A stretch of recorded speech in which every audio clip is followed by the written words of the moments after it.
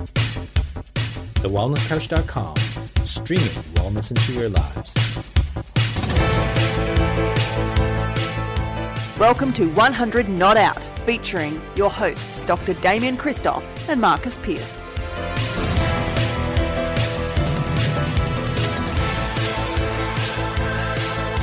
Hello and welcome to 100 Not Out, a weekly show dedicated to helping you master the art of aging well. Marcus Pearce here with you, and gee whiz, I am just a little bit humbled. I am overawed to introduce the viral legend of wellness himself, Dr. Damien Christoph. How are you, legend? Oh, great, legend. Great, thank you very much. Now, just to let all of our listeners and viewers relax, when I say viral, I don't mean like COVID viral. I mean like an internet sensation viral. You lit up the internet about this time last week, shortly after 100 Not Out. Can you share with our lovely listeners and viewers on Facebook exactly what happened since our recent recording? Yeah, well, I'll share, but I just want to say something that since this thing that happened last week happened, I think we've almost hit the stratosphere in terms of fame, you and I. We've got people watching us from all over the place, like Laura Barry, Debbie Bunyard, Wendy Stewart, Sam Gowing, Michelle Harrigan, hey Mish, Summer Daly, like Jackie Kidman, Sandy Marsh, like we haven't had this much engagement ever. So good. Anyway, so the reason why I say it that way is because the other day Amber sent me this cute little Winnie the Pooh thing, and you know, Amber, my beautiful wife, sent me a "Not Everything Is Cancelled" Winnie the Pooh thing with Winnie the Pooh leaning back, wanting to give, cuddles. And it goes on to talk about what's not cancelled, right? Anyway, that's had 70,318 people reached, 4,806 engagements, 716 shares, PC. That's bigger than our chiropractic video, pretty much, almost. The chiropractic video that we had was unbelievable. But this is next level. For someone that, I mean, you and I probably post to social media about twice a month together on average. Not even that. We're a little bit invisible. Yeah. So I think we've cracked the code. We must have cracked the code. Yeah. I'm just surprised I haven't seen you on the, New York Times or the front page of the paper. I mean, obviously because it's not that corona related. It's not newsworthy enough to hit the mainstream just yet. But I must say, you're dealing very well with your fame. You are in a collared shirt today as a result of the Winnie the Pooh post and all of the attention that you're getting. I know they're getting comments about Damo looking sharp. No one's making comment about my haircut and my 7-day growth that I'm carrying. So you're holding the fame at the moment. But why are you? Look good with your haircut, I have to say. Thank you. Why are you not in golf gear? Why are you in a white collared shirt? Well, I played golf this morning, and pretty good golf actually today. It was good. Well done. But I'm giving a presentation today to a company that works in the medical devices field, and I'm doing a presentation on the gut is your immune system. So the gut is your immune system is a presentation that I've been working on for a number of years, and it talks about immunity, and people would remember that I've drawn the gut is the immune system presentation. I've done this before. I did this at a wellness summit, and it looked like a penis, I think, is what and people laughed. I think when I drew the pancreas, people were like, "Oh, it's a pancreas, right?" And so it's the first time I ever felt like the dad going, "Now, kids, don't." Childish, that's so I'll be doing that today. That's too good. Immediately after we finish this, I'm stepping into an online forum to do a presentation, and that's what I'll be doing. So, if you take the C and the R out of pancreas, you almost get penis. So this is very. I can't believe that you actually have referred to this diagram, which I actually remember. The many times that I've seen it, I must have missed the phallic jokes, but I actually want to. I want to bring this back to a straight and narrow, but I want to ask you some serious questions about this. But my 5-year-old male brain just can't stop laughing. I'll just do some more shout outs. Catherine Colville's there And I love Catherine Cole. I haven't seen her for years. So nice to see you there. Thanks for joining us. I love everyone that's been on here that's, watching it right now. Robin Taylor's there. Haven't seen Robin for a long time. Hope you're all great. And so, there's lots of wonderful people joining us today. So thank you, everyone, for joining us. It's nice. Now, tell people about, I know it's so visual, so maybe don't tell us about the immunity image. All I remember is I've had my appendix out, I've had my tonsils out, and I remember you talking about the appendix, it starts with the tonsils, and then it's normally the gallbladder, and then it goes down to the appendix, and you talk about this cascade of effects, and then we all no longer scratch our heads why so many people have gut health issues and digestive issues and the rest. But I'd love for you to elucidate this conversation that you're probably going to give to the wonderful people of the establishment shortly after this podcast. But can you give people a summary? Because it's so powerful, that information. Yeah, mate, it's so powerful. And I think really what it comes back to is, like, at any level, whenever you intervene with it, whenever you interact with a particular level in the body. So whether we're talking the immune system, respiratory system, alimentary tract, whatever it is that you're looking at, like whatever system you're working with, wherever you interact, there's upstream and downstream consequences. And so when you interact with the lymphatic system or the immune system, you're actually impacting on the whole of your immune system. So let's say, for example, you take your adenoids out. Does that have an effect on the immune system? And the answer is yes. If you take out your tonsils, does that have an impact on your immune system? Of course the answer is yes.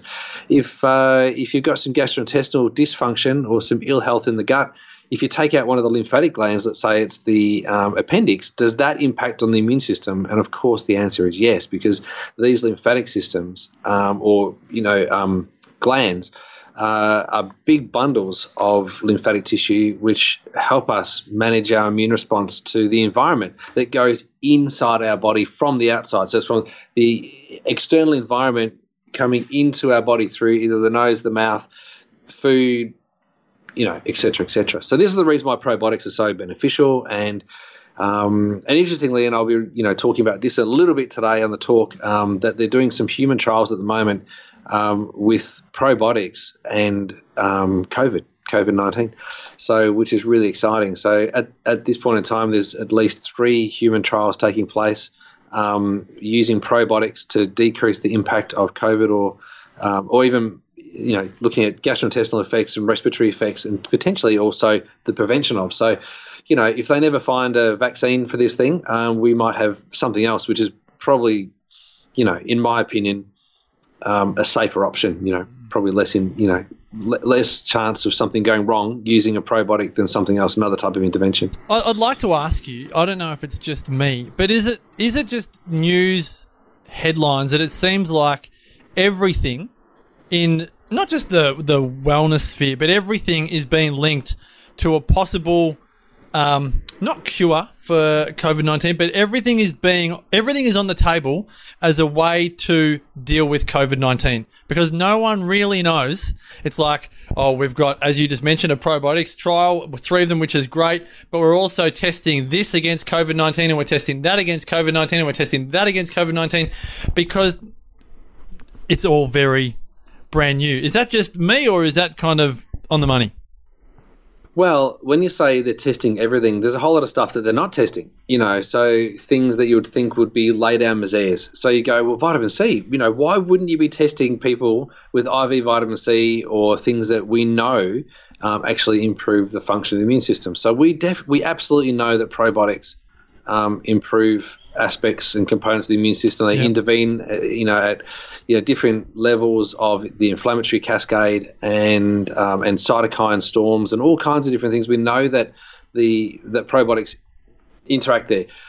We know that certain herbs, like echinacea, for example, or astragalus, we know that those herbs actually have a potent antiviral effect. So why aren't we investigating those things? Mm-hmm. So where there's money, so where there's smoke, there's fire. So, where we see that people are spending time and money on drugs, it's because there's money at the other end of it. So that's what they're come on, now, Damien, come on now. Surely not, surely. Where do you come up with this stuff? I know it's skeptical. But why? If we were considering what are the things that we could be using to manage this pandemic in the world? Why wouldn't we test everything? If there's enough sick people in the world with this thing, we can get stuff up. We can get trials. We can do trials on people who have got it that aren't in hospital.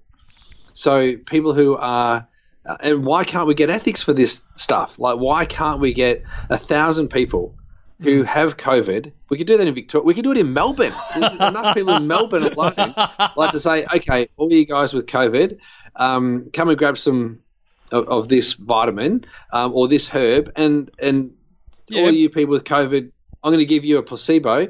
Why don't we see which one works and see if it shortens the duration or decreases the symptoms or whatever else? Why isn't the NHMRC doing that? Why are we chasing something that's so mystical that may not actually? There's no vaccine for the rhinovirus, which is the common cold. Like, there's nothing for that. We still haven't got an effective vaccine that works every single time for the flu. So why are we waiting for a vaccine to be found for the coronavirus? They might find one, but there's not enough glass on the planet to make enough vials for 7 billion people to have a vaccine. Like whatever billion people we've got on the planet. I don't know how much we've got at the moment, but we haven't got enough glass to make all those vials, or needles to make all of those vaccines. So why don't we look at all the other things that could actually help? Herd immunity will be part of this. Vitamin C will be part of this. Zinc will be part of this. Herbs will be part of this. Why aren't we spending money on trying to identify what have we got at the moment that works on the immune system? That's, PC, when you ask me the question, you go, is everything being tested? It's not everything being tested. I'll tell you that right now, PC.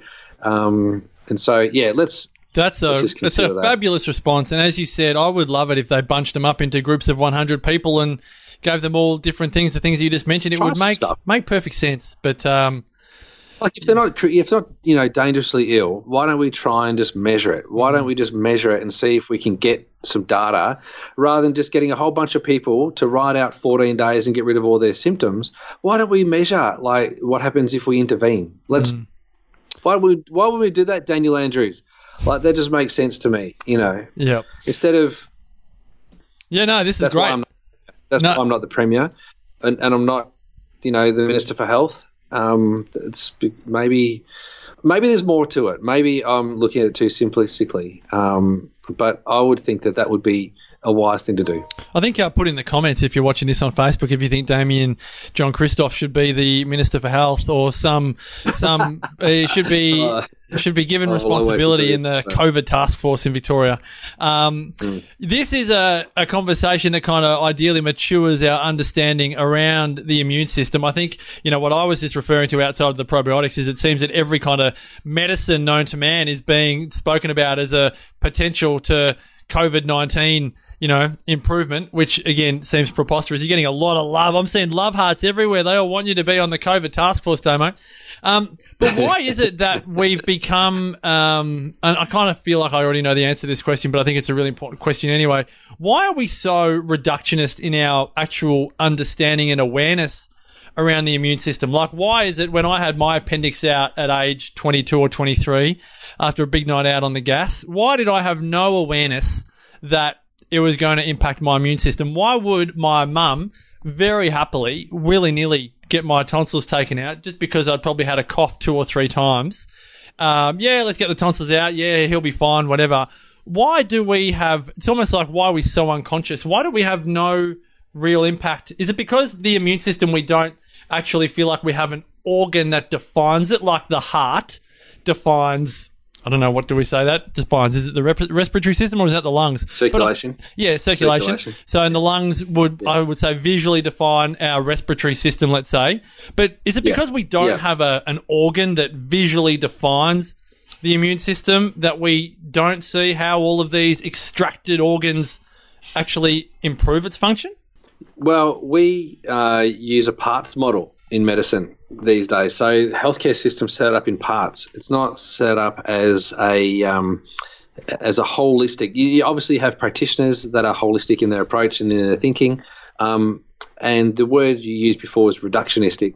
And that's because it's a parts model. So at some point in the development of healthcare in various countries, and in particular in Australia and America and the UK and New Zealand and, let's say the bulk of the Western world, they started to look at parts for specialties. So you've got a cardiologist that looks after the heart, but they don't know as much about the kidneys as someone who knows about the kidneys, or like a nephrologist, for example, who would know a whole lot about the kidneys but may not know a whole lot about the brain, which would be a neurologist. And the neurologist may not know a whole lot about the gastrointestinal system, who would be a gastroenterologist, and so on and so forth. And so we have compartmentalized healthcare.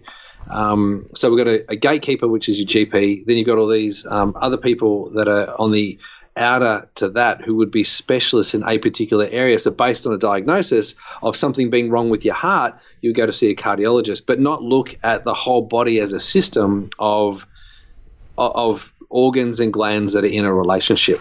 And that parts model has meant that, if something's broken, then take it out if you can't fix it, right? So if you don't know anything about it, or you don't know enough about it, or you don't know how to fix it, then just rip it out, because then the problem's gone. But, of course, that then has downstream consequences and upstream consequences, which is what we opened up the chat with today. So when you say, I don't know, how long ago did you get your tonsils taken out? How many years ago was that? Well, I'll tell you in a moment, but I would love it if our viewers on Facebook Live could put in, if they're happy to, the parts of their body which just got extracted, just, not want to say willy-nilly, but without any major thought to your immune system, because I want to, after I give you my answer, I'd love to ask you a few things about all the different pieces that we've had taken out, particularly from the waist up, which we don't necessarily think are connected to our immune system. So my tonsils would have come out when I was 2 or 3.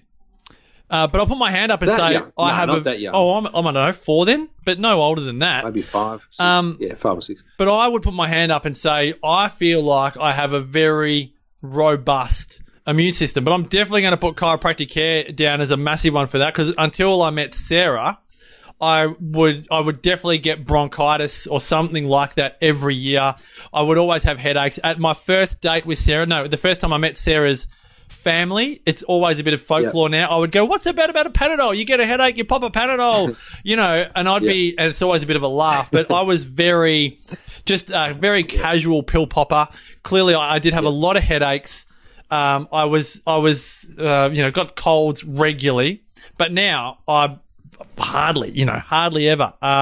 Mate, I could go 3 years without having a sick day, if you know what I mean. Well, there's other elements to that too, right? So, because your lifestyle is very different now, right? So, the food. Yeah, I do cocaine every day, marijuana every day. Your exercise that you do, your routines, they're healthy, the CPCs. I suppose all of these sorts of things that you do also contribute to that. So, it's not only is that your CPC cup. There it is. I love it. Chocolate footy cup.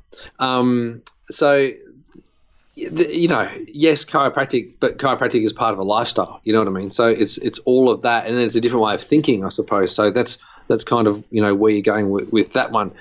I've got to bring your tonsils when they came out at that age. When your tonsils came out at that age, your mum, there was very little known about the tonsils back then. You know what I mean? So even though that was, let's say it was 30 years ago, I had mine taken out, let's say 40 years ago, 10 years before that. So it was even less known about it. So it was kind of like, well, we don't really know about these tonsils. They just get big, swollen and red, and they get pussy, and then you can get quinsy, which is dangerous. And so let's rip these little effers out and then, gone.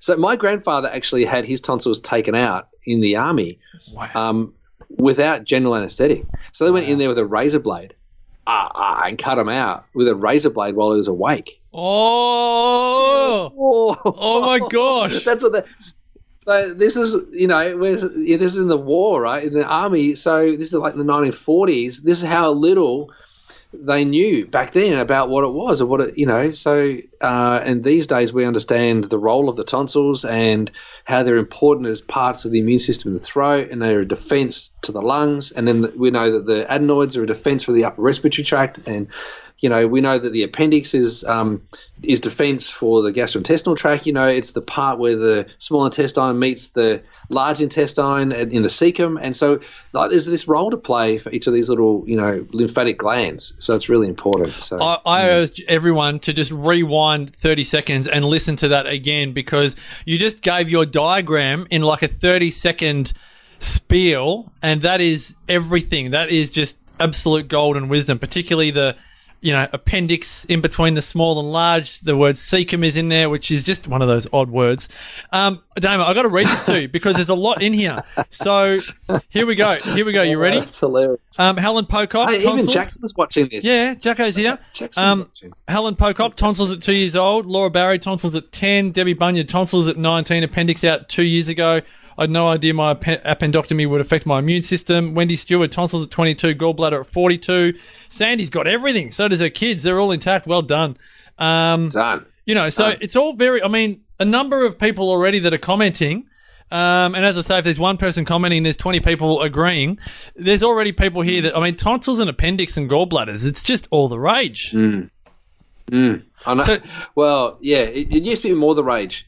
And now there's surgeons. Now it's adenoids. To be honest with you, most surgeons are reticent to chop stuff out. Like, they try not to have to do it. They've got enough business; they don't have to do it. But if you go to Midas, you expect a muffler. So if where you go, you are surprised by the outcome, but you chose to go there, then have a bit of a think about it. Very well said. So if you go to a surgeon, expect surgery, but most surgeons don't want to have to remove stuff if they can avoid it, right? So generally a surgeon is somebody that you're going to be referred to if all else fails. And that's the way they see themselves too. So a great friend of mine, I'll call him a friend, we do a fair bit of work together, a spinal neurosurgeon, Patrick, he doesn't like to have to do surgery unless he has to do surgery. So, if he can say, no, I don't want to do it, then he'll say, no, I don't want to do it. And that's a good thing, whereas some people go, I've come to a surgeon, fix me. That's not always the way it's going to be. I came to Midas for a muffler. That's what you do, yeah. Came to Midas for a muffler, not a windscreen. Yeah. So... Yeah, okay. So just to wrap this up, can you give it, tell me if you can't, but can I give you the 3 organs and you give me the 3, the cascade? So if I say to you, okay, my tonsils have been taken out, what's the generic response or impact of the tonsils being taken out? Well, the part of the immune system... Oh, hang on a second. Something has happened to my printer. It's just popped up on my screen, so I can't see you. There you are. Part of the immune system that protects our lungs from infection, let's say virus and bacteria, as it enters our mouth, is the tonsils. So our lungs and our gastrointestinal system are protected by the tonsils. So if we take them out, our protection is decreased. So then the lymphatic glands that surround the whole of the mucous membrane then have to do more work. So you can have different levels of response. So let's say, for example, the fire alarm is going off, but you take out that fire alarm, the fire's still going on. Yeah. So if you take out the tonsils, because your tonsils have been having a response, your body's still having a response somewhere. It's just that you don't have the alarm bells going off anymore. That's what I'm saying. Okay, so the lymphatic glands are doing a whole lot more work, more bacteria getting in. I'm feeling like a little bit feral already for having my tonsils out. Now let's talk about the gallbladder. What is the major cascade or consequence of having the gallbladder removed? Well, the gallbladder is a bladder of bile, basically, and so the gallbladder is not seen as a immune gland. However, essentially what the gallbladder does do is dehydrate bile and concentrates bile, and the liver makes the bile and it falls into this little bladder, and so that when bitter foods are consumed or oily foods are consumed, then the gallbladder contracts and some of this bile gets secreted into the duodenum or the small intestine to help digest fats. And so that's its role. So in a high-fat meal, the bile comes in to actually neutralize or to break down fat and then to neutralize acid from the stomach. And so bile plays a really important role in the protection of the mucous membranes in the gastrointestinal system beyond the stomach. Now, and also aids in digestion beyond the stomach. So when that gets taken out, it's not that you stop making bile, it's just that you just don't have large concentrations of it to respond when you have a meal that's rich in fat that requires, or a big heavy meal, or a meal where you've got lots of acid being secreted and produced in the stomach to digest it. That's not being neutralized as efficiently as it would be if you had a functional gallbladder. And so when it gets taken out, you just now kind of dripping bile into the small intestine without it kind of being dehydrated, concentrated. Yeah. Is it dehydrated? Like literally, I put my soaked buckwheat into the dehydrator.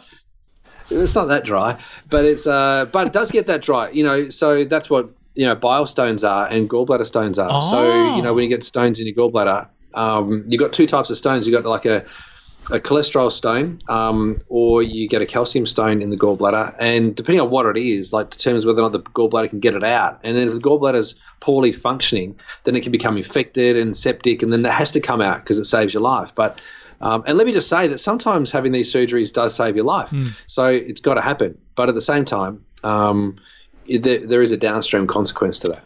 And last one is appendix. Mine, and I think a lot of people's happens after a episode with alcohol, but that's not for everyone. What's the major consequence of the appendix not being in your body anymore?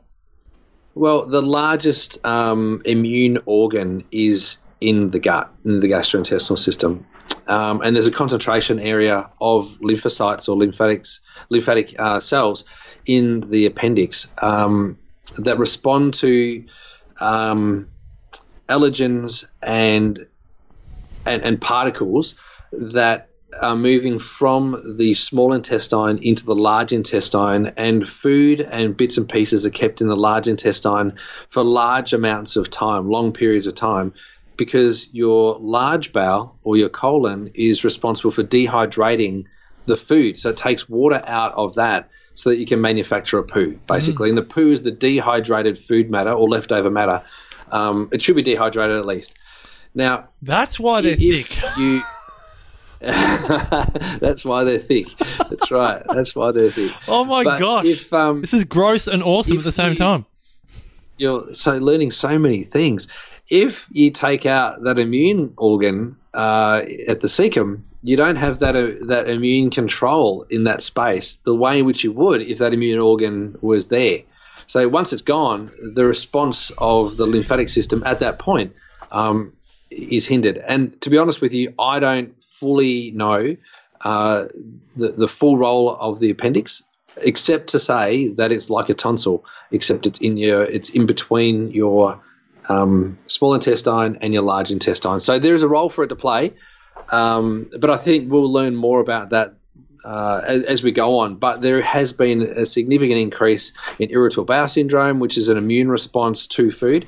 There's been a large increase in inflammatory bowel diseases, which is an immune response to particles that make it through into the gastrointestinal system. So, maybe there's a link there, and that needs to be investigated. Oh, absolutely. I cannot thank you enough on behalf of all of our listeners. You get paid top dollar, and I say this very seriously, to present that information which you're about to share with another private organisation after we record this podcast. So it's so nice, Damo. We don't do it often enough, but it's so nice to tap into your library of knowledge on these episodes, and I have just learnt so much about my own health and the health of my family, and I know a lot of listeners here are just saying how much they're learning about their own health whilst they listen to this. And Helen Pocock said that makes so much sense as far as health issues I've suffered from all my life. So you're joining the dots for our listeners, for our viewers here on Facebook Live, and yeah, really sincerely appreciate it on behalf of everyone.